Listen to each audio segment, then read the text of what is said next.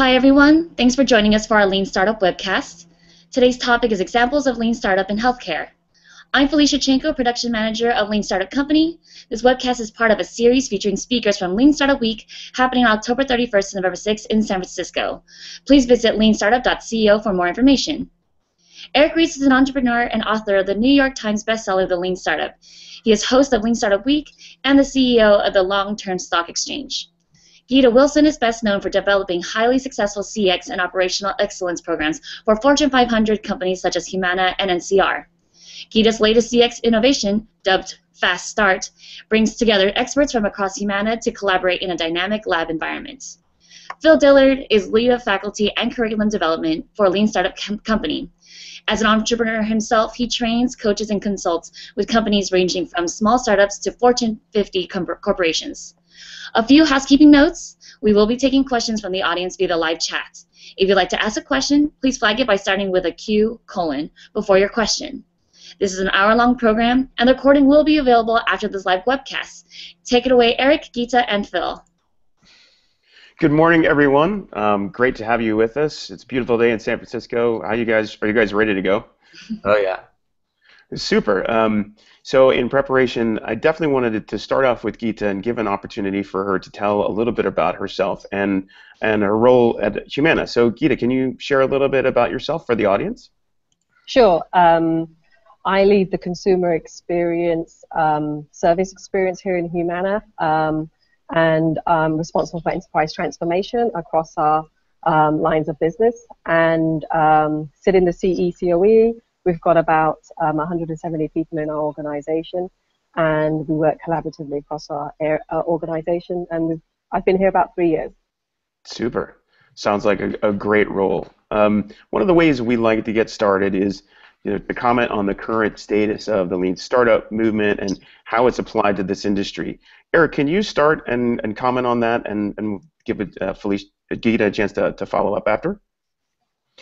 Sure. At least people mostly think about Lean Startup, I think, still as kind of software specific or kind of having a Silicon Valley flavor to it, and that makes sense. That's kind of where it was incubated. But that mental model is pretty out of date. I mean, the book now came out 5 years ago, and the ideas have really spread across a lot of industries and geographies, and there's been a lot of uptake in healthcare.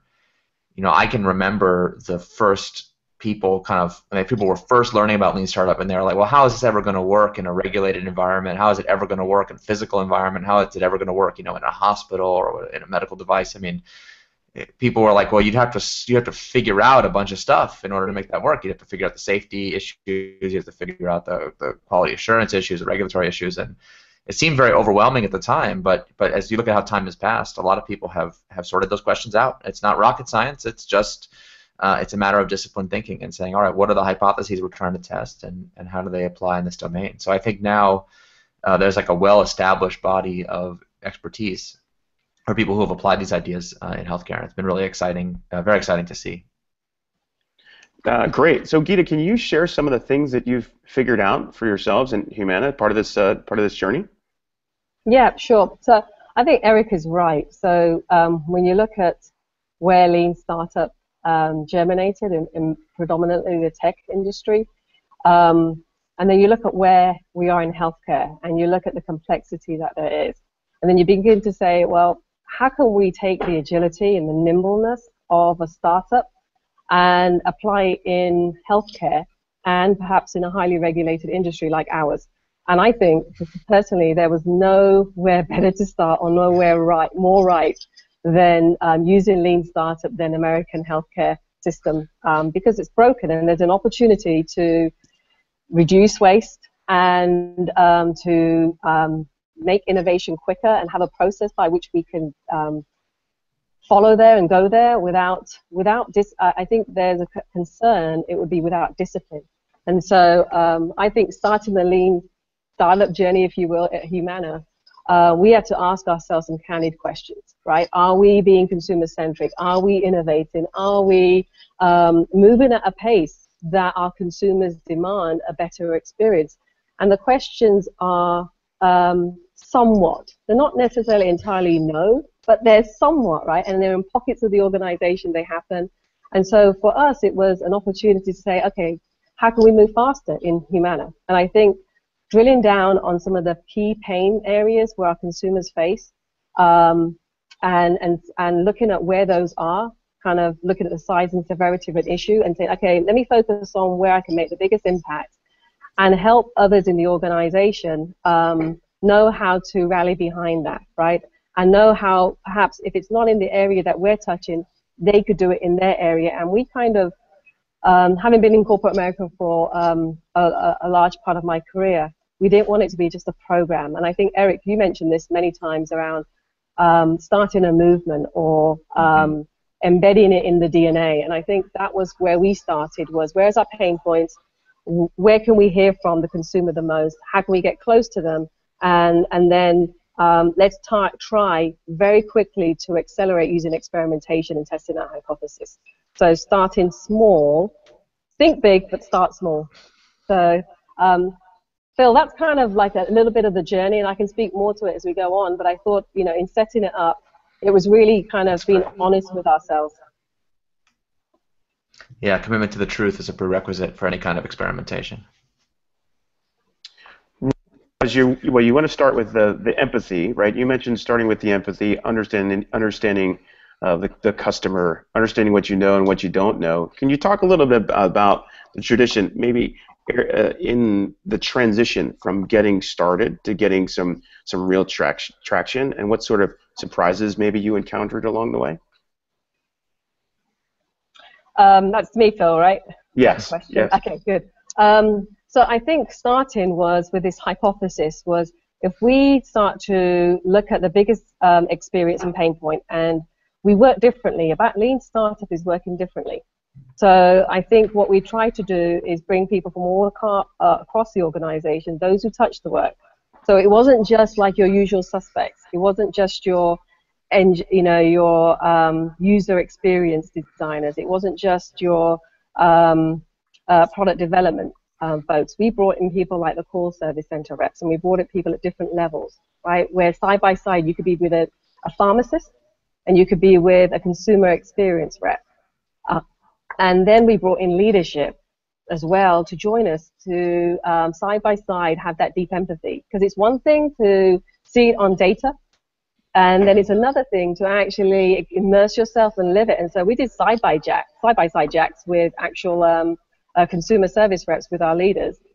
And that was the first place we started with maximizing the experience, was going to a place where they could feel it. So deep empathy, I know we say it often, but it really means that you have to allow folks to experience it for themselves, and then you pop the question where it matters. And where for us it was, look, we just got all these folks in within 3 days, and we honed in on the key areas that are part of our grievance and appeals data is showing us are part of the areas that are the worst hit. And we did this in 3 days, and we did this across our lines of business, across our functions, and we broke through. How much do you think we can do if we spent more time working in this way? So testing this hypothesis around, can we come together across our lines of business for the biggest pain points for our consumer? Yes, right? We did that as an organization. Secondly, can we work faster? We showed, yes, we did that as an organization because we were able to come together in 4 days. Then the next question becomes, do you want us to quickly still keep working faster and in a consumer-centric way? And at that point, you couldn't say no. And we were in the middle of a budget year, and you know, asking for $6 million in the middle of a budget year where they were already cost, it'd be heinous. But you did because the experience was compelling enough to see that we need to change. And we also had a CEO who was willing to embrace ambiguity. And I think that's part of when you want to do learning, you've got your goal in mind, and you also need leadership to help foster and embracing ambiguity. So we were kind of at a great juxtapoint where our leadership was talking about embracing ambiguity, working faster, and here we were coming up with a solution with a large number of people across our lines of business with our front line and saying, we can work faster, unleash this creativity amongst us. And so that's where we started, and I can go in a little bit about what we did thereafter. But that was the beginning, was really testing out your hypothesis almost like eating your own dog food to some extent, where you're kind of setting aside your own assumptions and saying, I wonder if this works. And so I think a good way of saying how we did Lean Startup in Humana is we actually did Lean Startup on Lean Startup at Humana. It was an experiment on itself. That's great. I've heard that before, and it sounds like a really dynamic way to apply it at a big organization. Eric, does that sound consistent with you with things you've seen at big regulated organizations or healthcare organizations? It's really the only way, because I think people don't understand that transformation is a product. So we talk about lean startup entrepreneurship as operating in situations of high uncertainty. So are we getting an echo? Hello? I'm not hearing an echo. I think I'm okay. Sorry. So people talk about entrepreneurship as the domain of extreme uncertainty, and any kind of entrepreneurial product is something where we don't know yet what's going to work, and that's the whole logic for experimentation. And of course, since this is not pure academic science, it's an applied science, that's the logic for rapid experimentation in a disciplined way. So that same logic applies to changing corporate culture or changing our management system every bit as much as it does to building a new widget or a new hospital or new anything. If we have that kind of uncertainty, then we have to be thoughtful about, okay, how do we know this is going to work? And the mistake I see people make all the time is, hey, I read in this book, great book, that Lean Startup is the future, and I'm convinced, so it's a great way to go. Which, of course, hey, I'm an author. I love when people read the book. I love when people like it. People then call me sometimes and say, okay, can you send me 100 copies of the book? I'm going to change my 100-person organization to be all Lean Startup by making everybody read the book. And I always say, listen, I'm, as an author, I'll take your money to sell you the 100 copies, of course, but it's not going to work. You can't take a cookie-cutter approach and say, okay, everybody just do what it says in the book. The book is a set of principles that require adaptation, translation, customization to the unique circumstances of every company. That's not true. That's not just true of Lean Startup. That'd be true of any management system. But I think people forget how much that translation is important. And the other thing is, maybe not every company can do it. I don't know. So far, we've had pretty good results. And I've worked with a lot of companies in a lot of different ranges. But I think when you take these ideas into a company, some people are going to say, you're going to have skeptics in the audience who say, well, how do I know this applies to my company? Between us, the only really honest answer you can ever give someone like that is we don't know. We think it will. We have a theory. We have a hypothesis that this could be a good idea. So let's prove it. And it actually allows you to bring the skeptics with you on the journey to say, look, you might be right, I might be right, but commitment to the truth means let's go find out for sure. So let's go run some experiments. Let's go see what happens. Let's agree what success looks like. Let's measure those outcomes. And then if it's working, let's scale it up. So what I would add to the think big, start small is scale fast. Build your experiments in such a way that what you want, the best criticism you can get from a skeptic is someone to say, well, that looks great, but that's not a statistically significant sample. And you're like, yeah, good point. You're right. We both agree that our budget should be increased to increase the sample size. Amen. So great, and let's take it from X to 2X. So look, we did it with one team. One of the biggest companies I ever worked with, we started with one team, literally hundreds of thousands of employees, and we did one product, one team to transform it to Lean Startup. And then they liked that, and then we did 4 teams. And then we did 4 teams at a time for a while, and then we did 8 teams at a time, and then we did 16 teams at a time. And it was only after we had done, 100, 200 teams that the company made a decision to go bigger and to start to institutionalize it across the whole company. So by the time we made that commitment, I call the phase 2 commitment, we had a library of stories, of case studies, of proof points that we could take to any person in the organization and say, this can work in your division, it can work in your function, it can work in your geography. And we weren't asking anybody to take our word for it, we had the proof. And I think that's a very important part of this kind of transformation. Great point. So I'm going to work in one of the questions from the audience here. And awesome. Two things. First is about specialization, because I think one of the things people say is it doesn't work in my industry because of regulation or because of specialization in healthcare or medicine or something of that nature. So I'd like you both to speak to that, Eric first and then Geeta. But the question that comes from the audience is, which hospitals or systems are great examples of Lean Startup? Like, can you cite some specifics of where it's been working in healthcare and how we've tackled some of those skeptics and some of those challenges?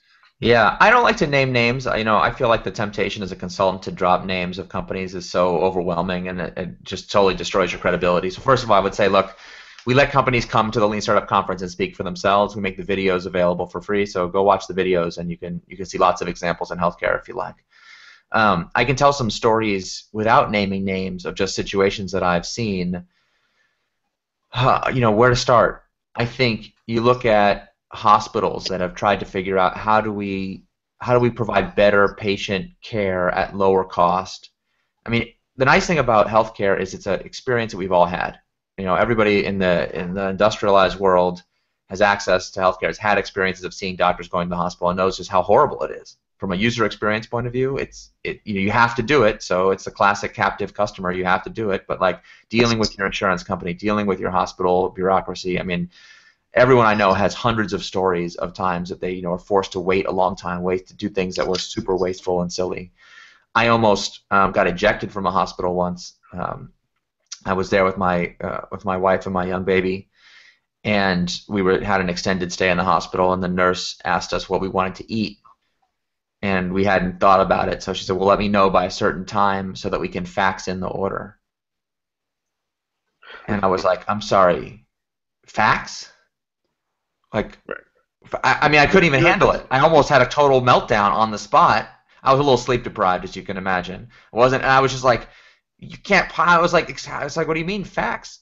She's like, well, we have to tell the central organization that does the catering, which is a separate company. We have to tell them what you want. So we have to get the order. And I was like, from an actual fax machine? She's like, yeah, it has to be by a certain deadline. And it was like, and I was just like losing my mind. And the nurse finally was like, well, how else would you do it?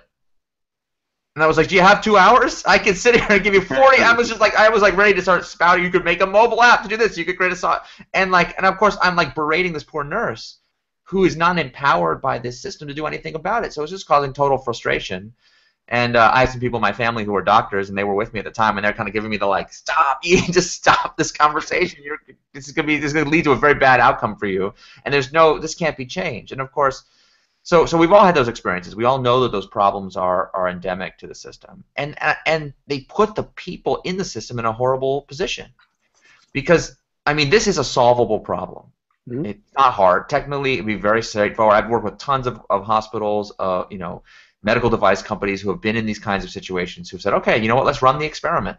It'd be very inexpensive to test out a software app to do this instead of doing it by fax. And yes, there's some work, there's some logistics to figure out, and you got to coordinate. And there's different functions and departments. And this nurse is probably not a coder, but like they have to pair them with someone on the IT side. So like, yeah, there's some complexity to it, but like this problem could be completely solved in 90 days, no problem, for sure.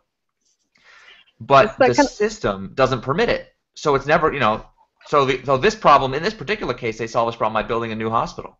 That's a very expensive way to solve a problem. Sure. It also highlights, what you said in there also highlights that there are multiple areas where you can apply the process and have significant impact in the experience of everyone involved. Yeah. Geeta, I'm sure you were about to comment on something as well.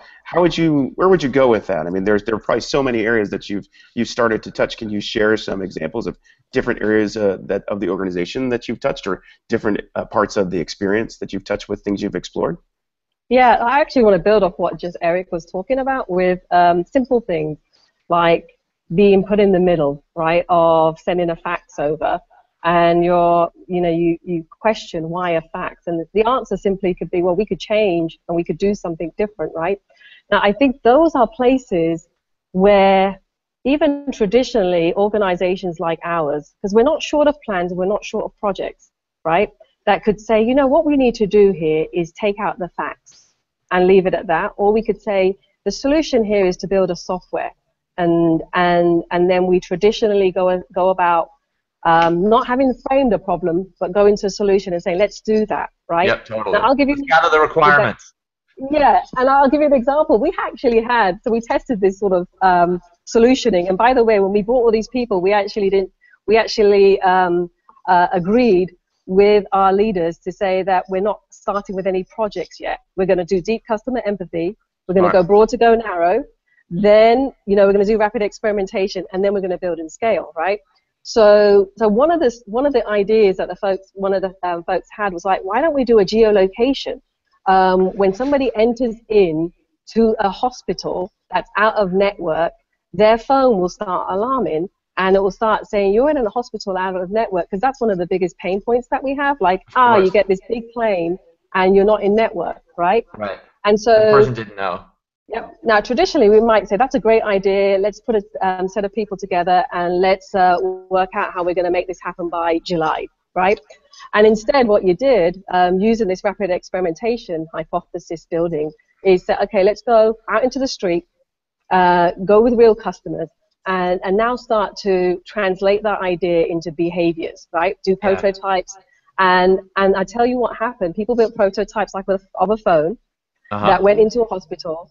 And what happened is folks got freaked out, right? Because they were like, this feels very Big Brotherish. This feels like you're following us. And so the insights that we're getting, good idea, but the insight we were getting is that there wasn't this trust developed with the actual members yet, where they trusted us with their health in a sense to follow them around, right? And then highlight the intent was good. And so I think you have to find and leverage places where you hear what the consumer is telling you, and then you frame your solution in the problem that's right. And the problem here was not necessarily that we wanted to build a geolocation app, right? The problem here was that they were confused and not clear about where to go to get coverage. And so one of the opportunities that we have in healthcare is to get the basics right for people. Is we have an opportunity, going back to that fax option, we did a very simple experiment with our care service reps. We said, how about you just take the member out the middle when they phone you, and set up these hypotheses, right? Take a member out the middle and resolve that issue as far as you can take it. Now, that didn't require technology, right? But there were some things that we learned when we went out to the floors with the call center reps. We learned that, calls got dropped, but they didn't have the ability to say make a call back because the call queue did another call in. And so you apply the principles of Lean and Gemba, right? And you actually observe, and you find that there's more to the picture than meets the eye. Totally. And you have to take a step back from what you think is a solution and say, you know what? As we're learning and we're testing, we're getting insights, and then we're building our solution from those insights. And so we did, in effect, roll out. We just finished rolling out with 2,000 of our care service reps across our pharmacy organization, because for us in healthcare, when our members call, usually they use their pharmacy as their first use benefit. And so when you get irritated is when you find out, well, is my drug covered? And then you have to maybe send in, get it with your doctor and have him fax over the actual script again. Right. And so that call center rep is empowered to then do a call on behalf to your doctor for you and get that going. And so that's a simple example of where we can focus a lot on trying to get the basics right for consumers, suspend judgment on what solution is we need to do, and actually let the consumer and let the hypothesis and the currency you get from the experiments determine what solution you put in. I love that story. Man, I just wish every company I interacted with on the phone had that attitude, because that's the thing. When you think about things from a consumer's point of view, you're like, wait a minute. I know what good experience feels like. I know when I'm being treated properly. I know what it means to have a less wasteful. And yet, a lot of us, we get so indoctrinated into like the product development process in our company that we lose that perspective entirely. We become quite sociopathic, really, from the customer's point of view. We're just like, hey, I got to do things in my stages. I got to fill the requirements. I got to execute. And we forget that these products affect human beings, and we are responsible for those impacts. Requirements is my least favorite word in the entire product development vocabulary. When I work with teams now, I always tell them right up front, the laws of physics are required. Everything else is optional. Okay, so there's nothing required just because some manager told you something was a requirement, or a customer even told you that something was a requirement. They don't know. We use hypotheses, not requirements. And when you do that, you have these opportunities for these radical insights like you're talking about. I've worked with tons of teams where we had to change the name of the team because management has a tendency to assign the solution to the name of the team. So the team is called like geolocation, entry team. And then you go do this experiment, and you're like, actually, geolocation has nothing to do with it. It's really about, customer understanding what's in network and what's out of network. And so that's like, oh, okay. I've literally been in meetings where people are like, well, we can't make that pivot because we're the geolocation team. It says right here on the clipboard or whatever. You're just like, okay, are we intelligent human beings trying to solve a problem, or are we robots doing what we're told by management? Like, okay, and I've been in some rooms when it wasn't 100% clear what the answer to that question was, so we had to really talk about it. And listen, we make light of it now, but people who work in a hierarchy, work in an established organization, they have real concerns and fears about doing things differently, about standing up to management, about having the courage to represent the truth. I think one of the most difficult things for any employee to do is to tell their boss, you believe something that's wrong. And it's not that you're a bad person, it's just you don't have the facts. Let me present the facts to you. And that sounds like such a simple act, but it's actually quite radical. It's saying we as a company, we prefer the empirical truth of the outside world to the manufactured political truth of our internal culture. And I don't think every company can say that, honestly. I mean, it's actually quite common for people to engage in groupthink and to get sucked into the corporate culture and to forget the facts. And so to say, I as an employee, I'm going to stand up for the customer and their actual lived experience, and I'm going to do the work, the rigorous work, to get that data and to present it, that's very powerful. And it seems like a very simple shift, but that seems like the big thing that makes the change, right? That allows a big organization to move at speed, to learn and innovate and adapt. Would you agree with that? Certainly. Yeah, I agree. I feel like Humana has been on this progressive journey, really, because there's this sort of authentic, genuine interest in trying to take the member out in the middle. And we know we're clunky, and we know that there's parts of our areas where we just need to do better, and we want to do better. And when we have, like, I'm going to talk about values for a minute, because we've got rethink routine, thrive together, inspire health, cultivate uniqueness, and pioneer simplicity as our values. Now, I just reeled those off, no problem to you. I've worked in tons of organizations where I haven't been able to name our values. And so they reinforce, like, there's sort of places that reinforce it. So you're not really the loner who's standing alone and saying, I want to do what's right for the consumer and nobody else does. You actually have structures, and what you need to do is find out how you could not just have deep empathy with the customer, but have deep empathy for your management. And now I'm going to ask you to think about that for a minute. I had to not just say, I'm going to do what's right for the member. We had to, as a team, think, what does the business need from us, right? And then part of the problems is that the thinking is that they're mutually exclusive. Reducing transfers on a call center is good for the member, right? It's a pebble in their stone when they call us, and it's like salt on a wound, because it's like, I already have this problem, and now I have to be transferred. And it's a problem for us too when we do. We don't want transfers happening, right? Because now we have this inefficiency in our area. So I think when you find places where you can manage to empathy, which is what's on the business's mind too, right? As well as what's on the consumer minds, and you'll find that they're not mutually exclusive. Like, optimizing the cost structure can also mean leaving out inefficiencies in the consumer experience, right? It's just a question of, how do you get there first? Do you get there first by going straight to what you think the solution might be, or really framing it around the customer? And I think, like, we improve self-service transactions. Our customers were like, they can't get answers quickly online. And we saw that. We saw that it was hard to get fast and clear and accurate answers. And so they were going straight to a call.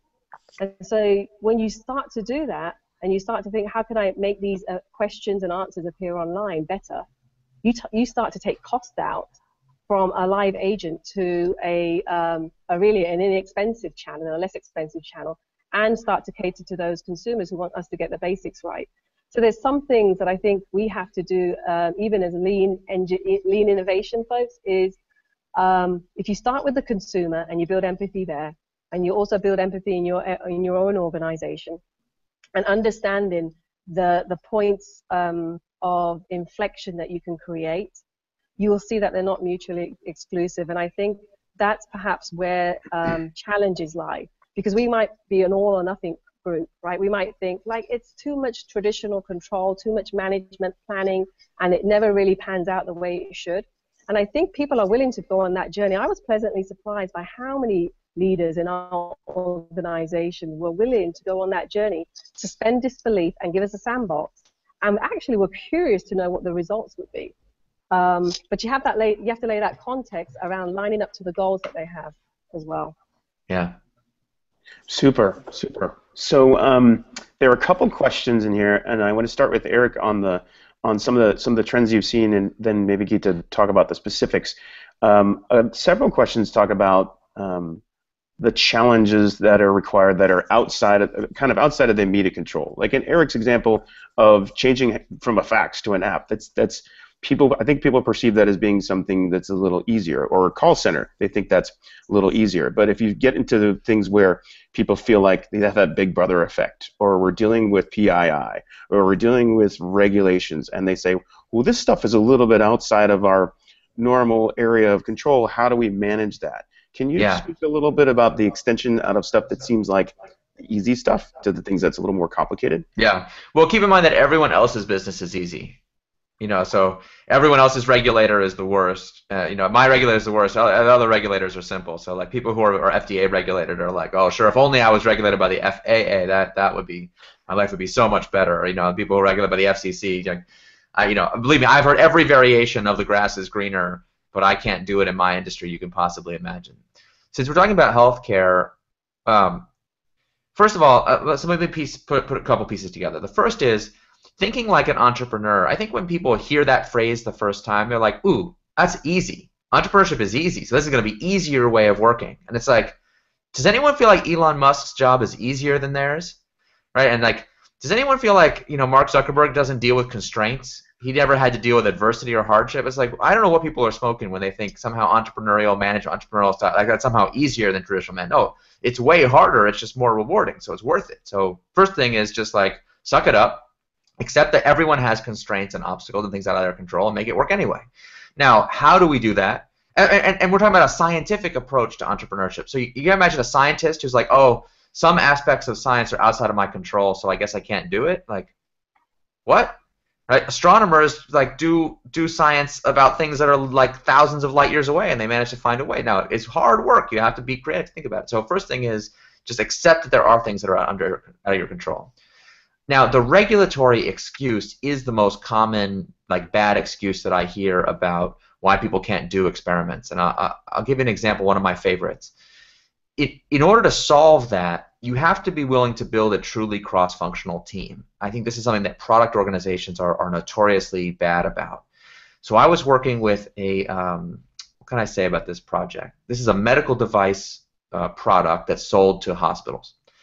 And it's very high science, high tech, high risk. Like it's a serious piece of equipment, and the possibilities for patient care are extremely high if it works.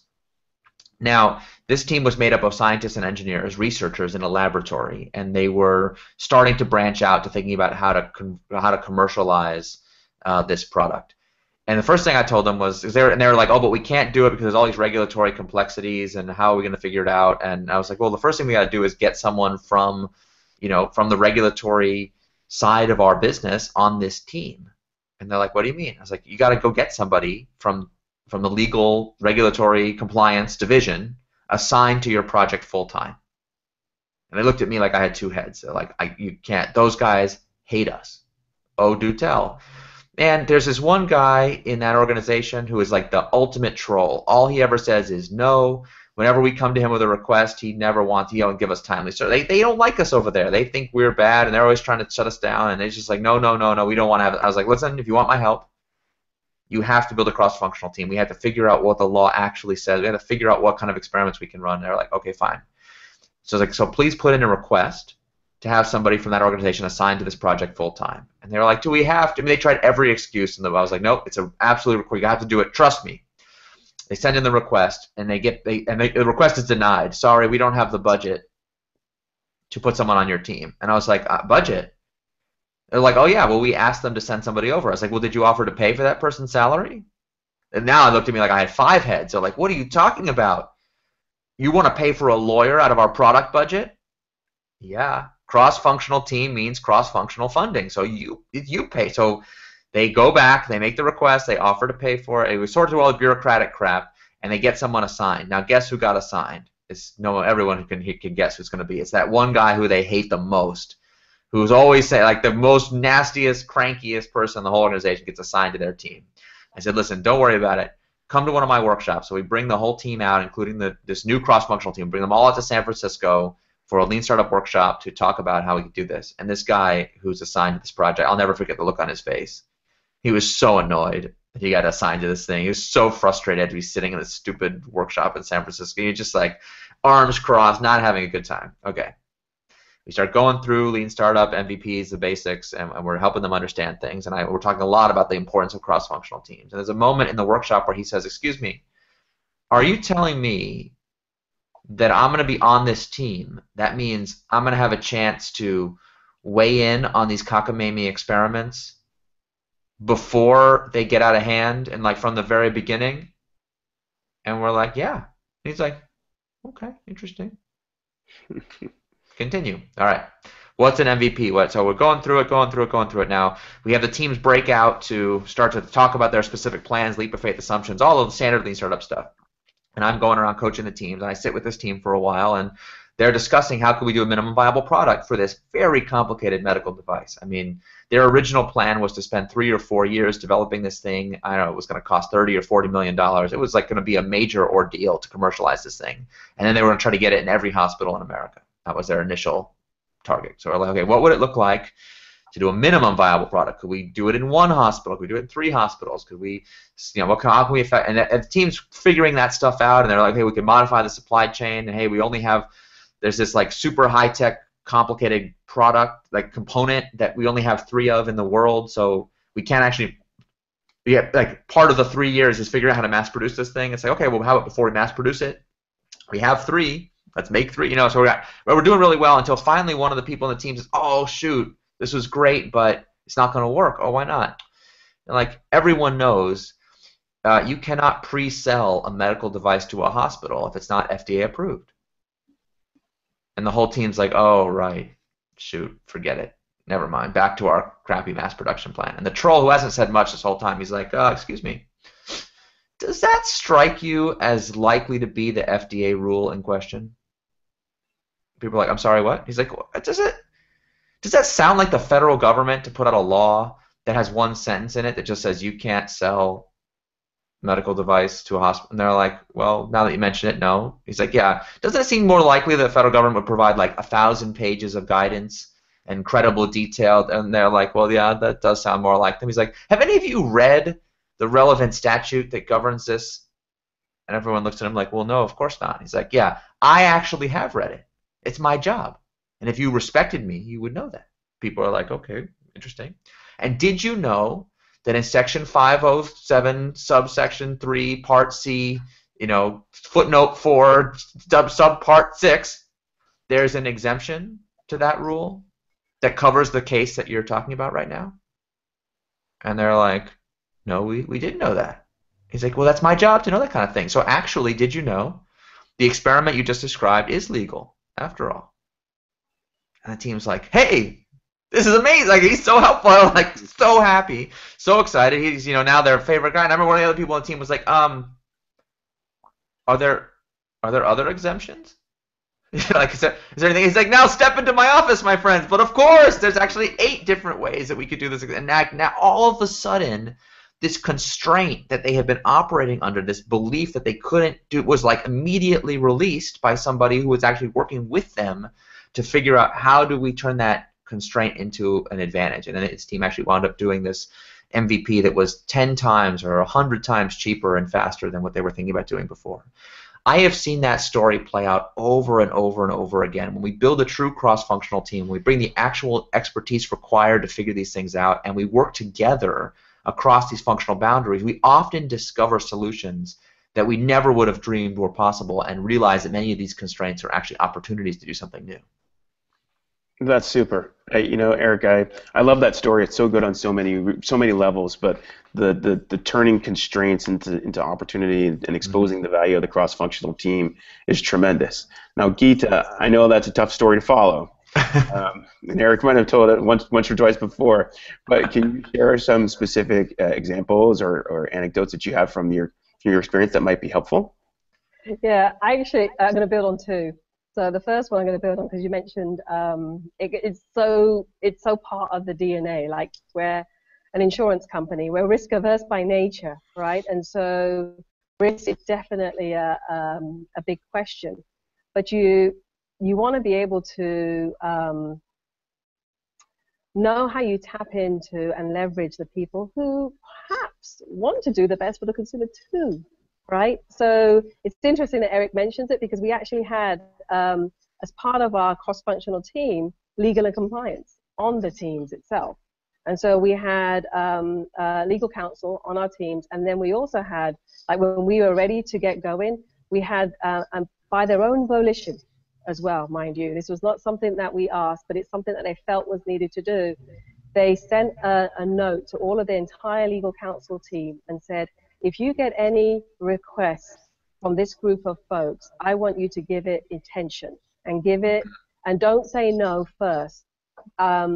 Figure out how we might say yes first, right? And that tone from our chief legal counsel set the tone for their legal counsel then to give them the opportunity to unleash some creativity, right? And so sometimes when you're sitting on the outside, you're thinking, no, it can't happen. But if you bring people along in the journey and give them a common mission, right, and say, look, we went this together, and we're not blaming anyone in the organization, but we have 3 guardrails. We're going to keep it legal, we're going to protect our revenue, and we're going to protect our brand.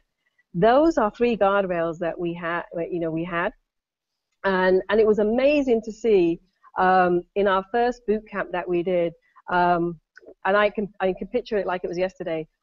We were testing this experiment around, are we able to give some type of quick service recovery for when such situations go bad? So like Zappos, you know that their care agents are provided autonomy, right? Around perhaps you can, you've got this amount of money and then you can like discretionarily offer it to the consumer. Good idea.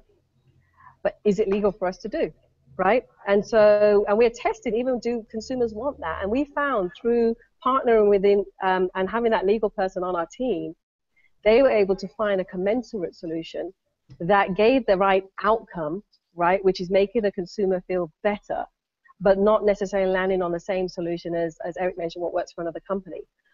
So I remember like it was yesterday that this, she was like, she was on Wall Street. She was tasked with this experiment that she had to figure out what we could do in that experiment to offer. And so she had like phones ringing in both ears, and like she was making calls on our behalf and advocating on our behalf. And it was just pleasurable to see, right? And those types of vignettes and pictures are a real opportunity to share in the organization and communicate. The second one I wanted to share with you is around, our population, part of a large population is Medicare population.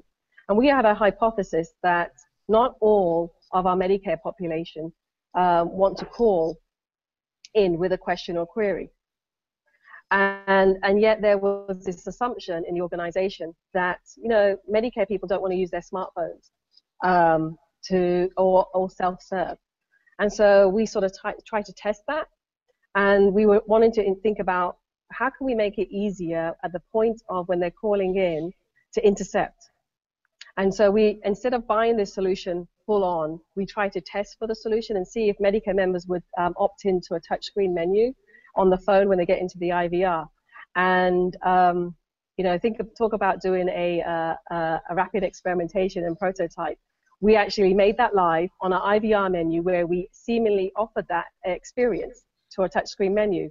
Medicare, and then what do you know? 30% of those members actually opted in for the touchscreen menu.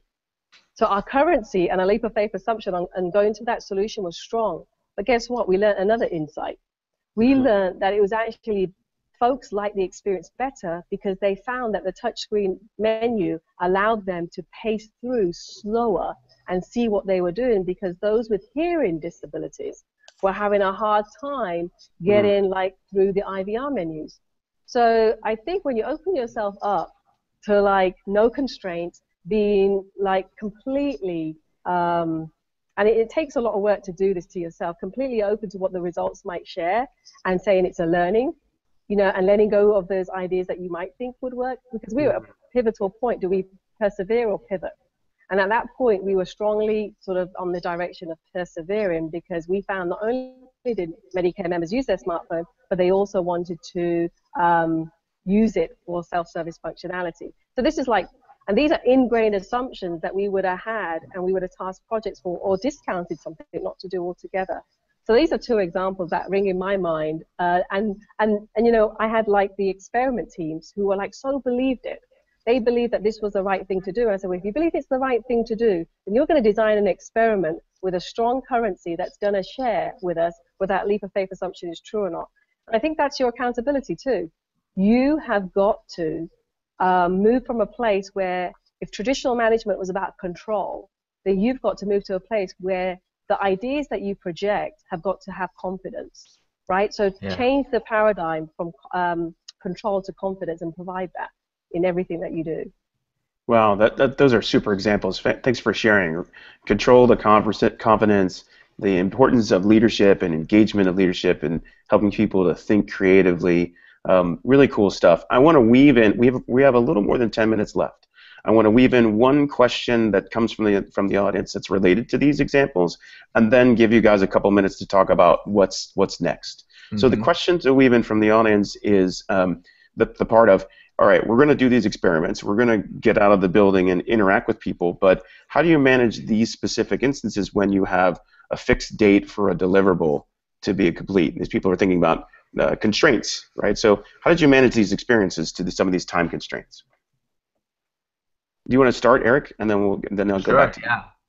I love that because there's two ways to answer. One is to say constraints are good. So like most projects need like I often have to impose a fake deadline in order to create scarcity thinking. So like a very common, I'm thinking of a project in particular that was done at the Department of Health and Human Services that was, you know, lifetime government bureaucrats. Like people in private sector are always like, oh, my company's so bureaucratic. I was like, no.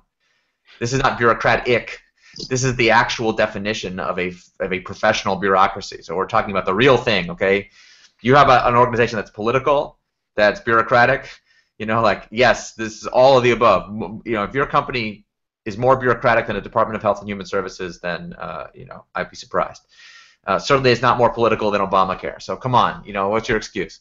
So that's not an environment where people are used to thinking about scarcity or deadlines or anything like that. So the leader who was setting up the experiment at the time gave the team a hard deadline of 90 days. It's like, listen, I will authorize you to run this experiment for 90 days. And they were like, okay, so at the end of 90 days, we will come back to you with a plan to create a set of deliverables, to think about doing the thing. He's like, I think you misunderstood me.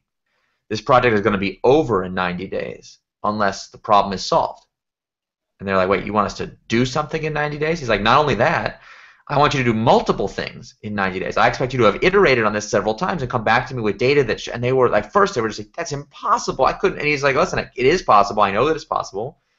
Go do it. And he got a team, a cross-functional small team, and they built this thing in 90 days. It was incredible. It was like exponentially faster than anything the government had ever done. And then they kept iterating in 90-day chunks. So the deadline was a real positive.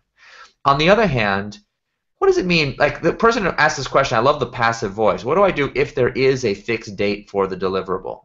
It's like, who fixed it out of curiosity? What is it fixed by? I see this a lot in companies where we just take it as immutable, things that were decided by human beings. Every once in a while in business, there is a true deadline. Like we're building an arena for the Olympic Games. And the Olympics are scheduled to happen on a certain date, and the arena has to be done. And if it's not done, it has no value. So, like, there are, you know, the space shuttle was taking off on a certain day, and the fuel has to be in the tanks by that day, or, you know, like, there are times when there are true deadlines. But 99% of business situations are not like that. Deadlines are artificial, imposed by some internal process. We said we were going to get it done by, or whatever. Like, we make up a scarcity or a constraint, but it's not a real constraint. It's a requirement. And I said before, no, it's not a real requirement. And this to me is an instance of the idea that in companies we tend to use the word risk interchangeably to describe two totally different things. There are internal risks, like we might miss a deadline, and then there are external risks, like the product might explode and kill people. Okay, so external risks that regulators might be upset about, like a customer might be harmed, so, we might lose money, like actual physical consequences of our actions outside the building. Those are real risks that need to be managed, and my claim would be that Lean Startup is a good way to mitigate those risks by being thoughtful about experimentation. Internal risks are things like we might not hit a deadline, we might not follow the waterfall stages in the right order. My boss might be mad at me. The company, like, not that the company would lose money, but that my department would have its accounting look bad compared to another department's, or like, I can't tell you how many times that the revenue that the product is going to make is net accretive to the company as a whole, but it's not necessarily a good change for my function, my department, my little area. So those are all internal risks. If we treat internal risks and constraints and obstacles as just as real as external risks and constraints and obstacles, then we're not going to get anywhere. And you can't be an entrepreneur thinking that way. You got to say, look, yes, there might be a political problem, like someone wants this done on a certain date and it can't be done on that date, but then let's go talk to that person and renegotiate the terms of the contract. And I'll teach people who are listening, this is one of my favorite tools to use. I call it the golden sword for cutting through any kind of political, bureaucratic deadlock. You go to the person in question, you say, listen, I would like to make a trade. So I'm offering you a deal. I'm going to put it on one piece of, I'm literally going to write it down on a piece of paper, I'm going to hand it to you, and it's your choice. You may accept or reject the deal, but you don't have a line item veto. Okay, I'm offering you this deal. The deal is, I will offer you this. So, like, for example, I'm committed to deliver you this result 1 year from today. That's a very common thing. Boss says, 1 year from today, I want every employee in the company on this new system. Or I want this product in the hands of 100,000 people. Like, I have some outcome. Boss, I can't promise you that. There's too much uncertainty. I don't know how long this project is going to take. I can't deliver it to you in 1 year. But here's what I offer you. Every month, I will show you data that our latest experiment is making progress towards that goal. Every month I will give you the option to continue for another month or cancel my project and reclaim my budget at any time. I will not ask you for more money unless I have evidence that what I'm talking about is working. And I will do all of that with a lower budget than I asked you for before. So I'm actually reducing costs. I'm giving you more insight, giving you multiple decision points to pivot or persevere. And I'm willing to be accountable for this outcome. In exchange, what I need from you, although I'm asking you for less money, I need dedicated resources. So you had given me a 20-person team of part-timers before. I need a 5-person team 100% dedicated. I need the following kinds of air cover and agreements with our management. You got to shield me from this thing, or you got to deal with this. There's like 5 political things that need to be done. And I need from you this defined set of resources. I need this amount of money. I need this equipment. I need like, here's what I need from you. And then I need you to meet with me for every board meeting once a month until the problem is solved. I have never met a senior manager, and I've worked in some pretty crappy bureaucratic organizations. I have dealt with some really intransigent middle managers who just hated my guts and thought Lean Startup was the stupidest thing they ever saw in their life. And I mean, I have faced the firing squad in corporate situations many times as an instigator of change. I have never met a middle manager who was so intransigent that they would say no to the deal I just offered. Because from their point of view, forget the company's point of view, it's obviously good from the company's point of view. From their narrow point of view as a guy trying to do a job and get promoted, it's a huge win for them. It's more insight, transparency, and accountability all at once, and it's a higher probability of the outcome actually manifesting. Maybe not on schedule, but eventually. And it's a very powerful technique. It really can help middle managers get out of that kind of intransigent, stuck place to say, oh, here's how I can be your ally instead of your enemy. I mean, it's called the golden sword for a reason. Super. That's a very helpful tool.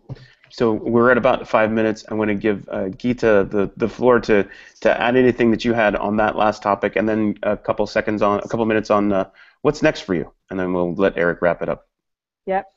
So very quickly, listen, if you've got a goal, someone's giving you a deadline in healthcare, I like it. We need a sense of urgency, so let's be real here, right? I've seen projects go on far too long that shouldn't have gone on, and so for us, I think it's good. I welcome deadlines, and I think Eric hit a nail on the head. Be willing to talk very plainly, and make deals, right? Like that's how we started. Was, yes, give us 100 people for 18 months, and we'll provide some results to you. Don't ask us necessarily to outline every step to you, but we will provide the results to you, right? And you provide confidence along the way, and you create discipline to provide insight into results that you're getting. Important, right? So one is you don't need to experiment ad nauseum, right? And meaning that there's a time when you have to hold yourself accountable to saying getting something done, and it forces you to find the best experiment as well. So there's a time when I think our team could continue going on doing experiments, and the answer was like in our face, do it now. You've got enough currency, go ahead and do it. And so timing and deadlines are good. I will also say you need grit in the work that we do here.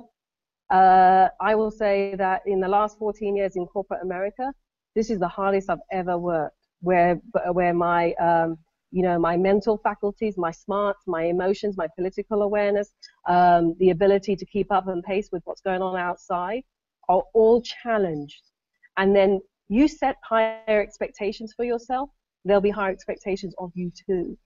And then there'll be roller coasters, there'll be dips, there'll be highs when your team is riding high, and there'll be lows when you feel like the obvious decision that you're making is so clear, and then you might run into a wall. And how do you persevere positively through that? And one of the things that I think any agent of change has to do is make sure they have the right quotient of emotionally balanced quotient, emotional intelligence folks in your team. And sort of I would say that the me versus we quotient is less and the we quotient is higher. And then have some fun. Like, make time for fun in your organization. Make time to celebrate wins. We have a daily routine that we do every morning called the Jolt, and we celebrate. Maybe small things, we give out ninja awards. We celebrate because we know that if we overcome something today, we overcame it together, and we still may overcome it, have some more things to overcome tomorrow. But we celebrate the win for today. And I think building resilience into the team is important. And don't forget, don't take yourself too seriously. Let go when it's time to let go of stuff. And remember that you're doing an experiment on any experiment you're running itself. So I'll leave it at that. To when you're working in lean, trying to do lean startup in America, you should be willing to experiment on lean startup yourself. That's great. That's great. Awesome. There's so many nice little things to take away. Definitely, I love the Jolt too, because it's so easy to forget to take advantage of that. So we're close to the end. Geeta, I'll let you go first. A minute or two. Tell us what's next, and what's next for you. I think it's MVP 2 on our lean startup effort here. I'm pretty jazzed about what the opportunities might be. We have shown that we've got $30 million of savings in the next 3 years. In our first year, we've accumulated $7 million. And I think our organization is ready to say, we've done it in this way. What would be MVP 2? And so again, I keep saying, do lean startup on lean startup in your own organization, and be ready to share. It's not going to happen in a lab within four walls. And don't ever think that it's just happening within your own four walls. There are lots of people who are contributing to the cause and continue to make it grow. So I would feel like what's next is making sure that the movement lives on beyond a program or any type of closed four walls that we have within Humana. So again, wait to hear more from us on what MVP2 might be. That sounds exciting. Can't wait to hear more about it. Eric, do you want to talk about what's next for you? There's so much that people are talking about. I know, yeah. I think most people now have heard that I have a new startup called the Long Term Stock Exchange, the LTSE, where our goal is to reform the public markets to create more incentives for long-term thinking for both managers and investors. So that's taken a lot of my time. And we just released the Kickstarter book, The Leader's Guide. So the MVP of my next book is now in the wild, and people are starting to experiment, test with that. And so hoping to learn a lot from that and work towards building a new book. And the stuff we've been talking about today is really very much on my mind because I think we are on the brink of what I've been calling the kind of grand unified theory of entrepreneurship, which is I think we can adopt a management philosophy that shows that several currently seen as distinct business activities are actually the same.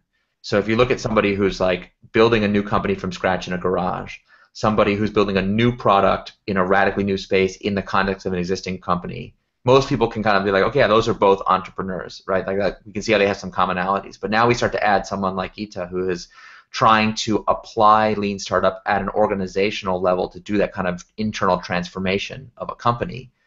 That's also a kind of entrepreneurship. And then you have someone who's trying to build a new IT system, a new HR, finance, probably internal process entrepreneur. That has a lot in common. And then don't even get me started on the corp dev side, people who buy startups for a living. All those activities are considered distinct in most management systems today, but I think they're actually the same. And so having a common corporate function that can manage across all those domains is a huge improvement in the org chart of most companies. So I'm pretty excited about that. That's pretty awesome. So we're out of time, but I just wanted to stop and thank both of you for your time. Thank you, Gita. Thank you, Eric. Thanks everyone for joining. This has been a really great conversation. Learned a lot about what you're doing and have some notes to take away to implement into my own Lean Startup practice. So I'm going to turn it over to Felicia to take us out. Thanks to everyone for joining us today. This wraps up our show. Please join us again for next webcast in August. For our San Francisco Bay Area folks, we're hosting our second Lean Startup Night community meetup on Thursday, July 28th in San Francisco. Check out our Twitter page for more details. We're at Lean Startup. We also wanted to share that summer sale for Lean Startup Week happening October 31st and November 5th ends on the 31st. So please visit leanstartup.co for more information.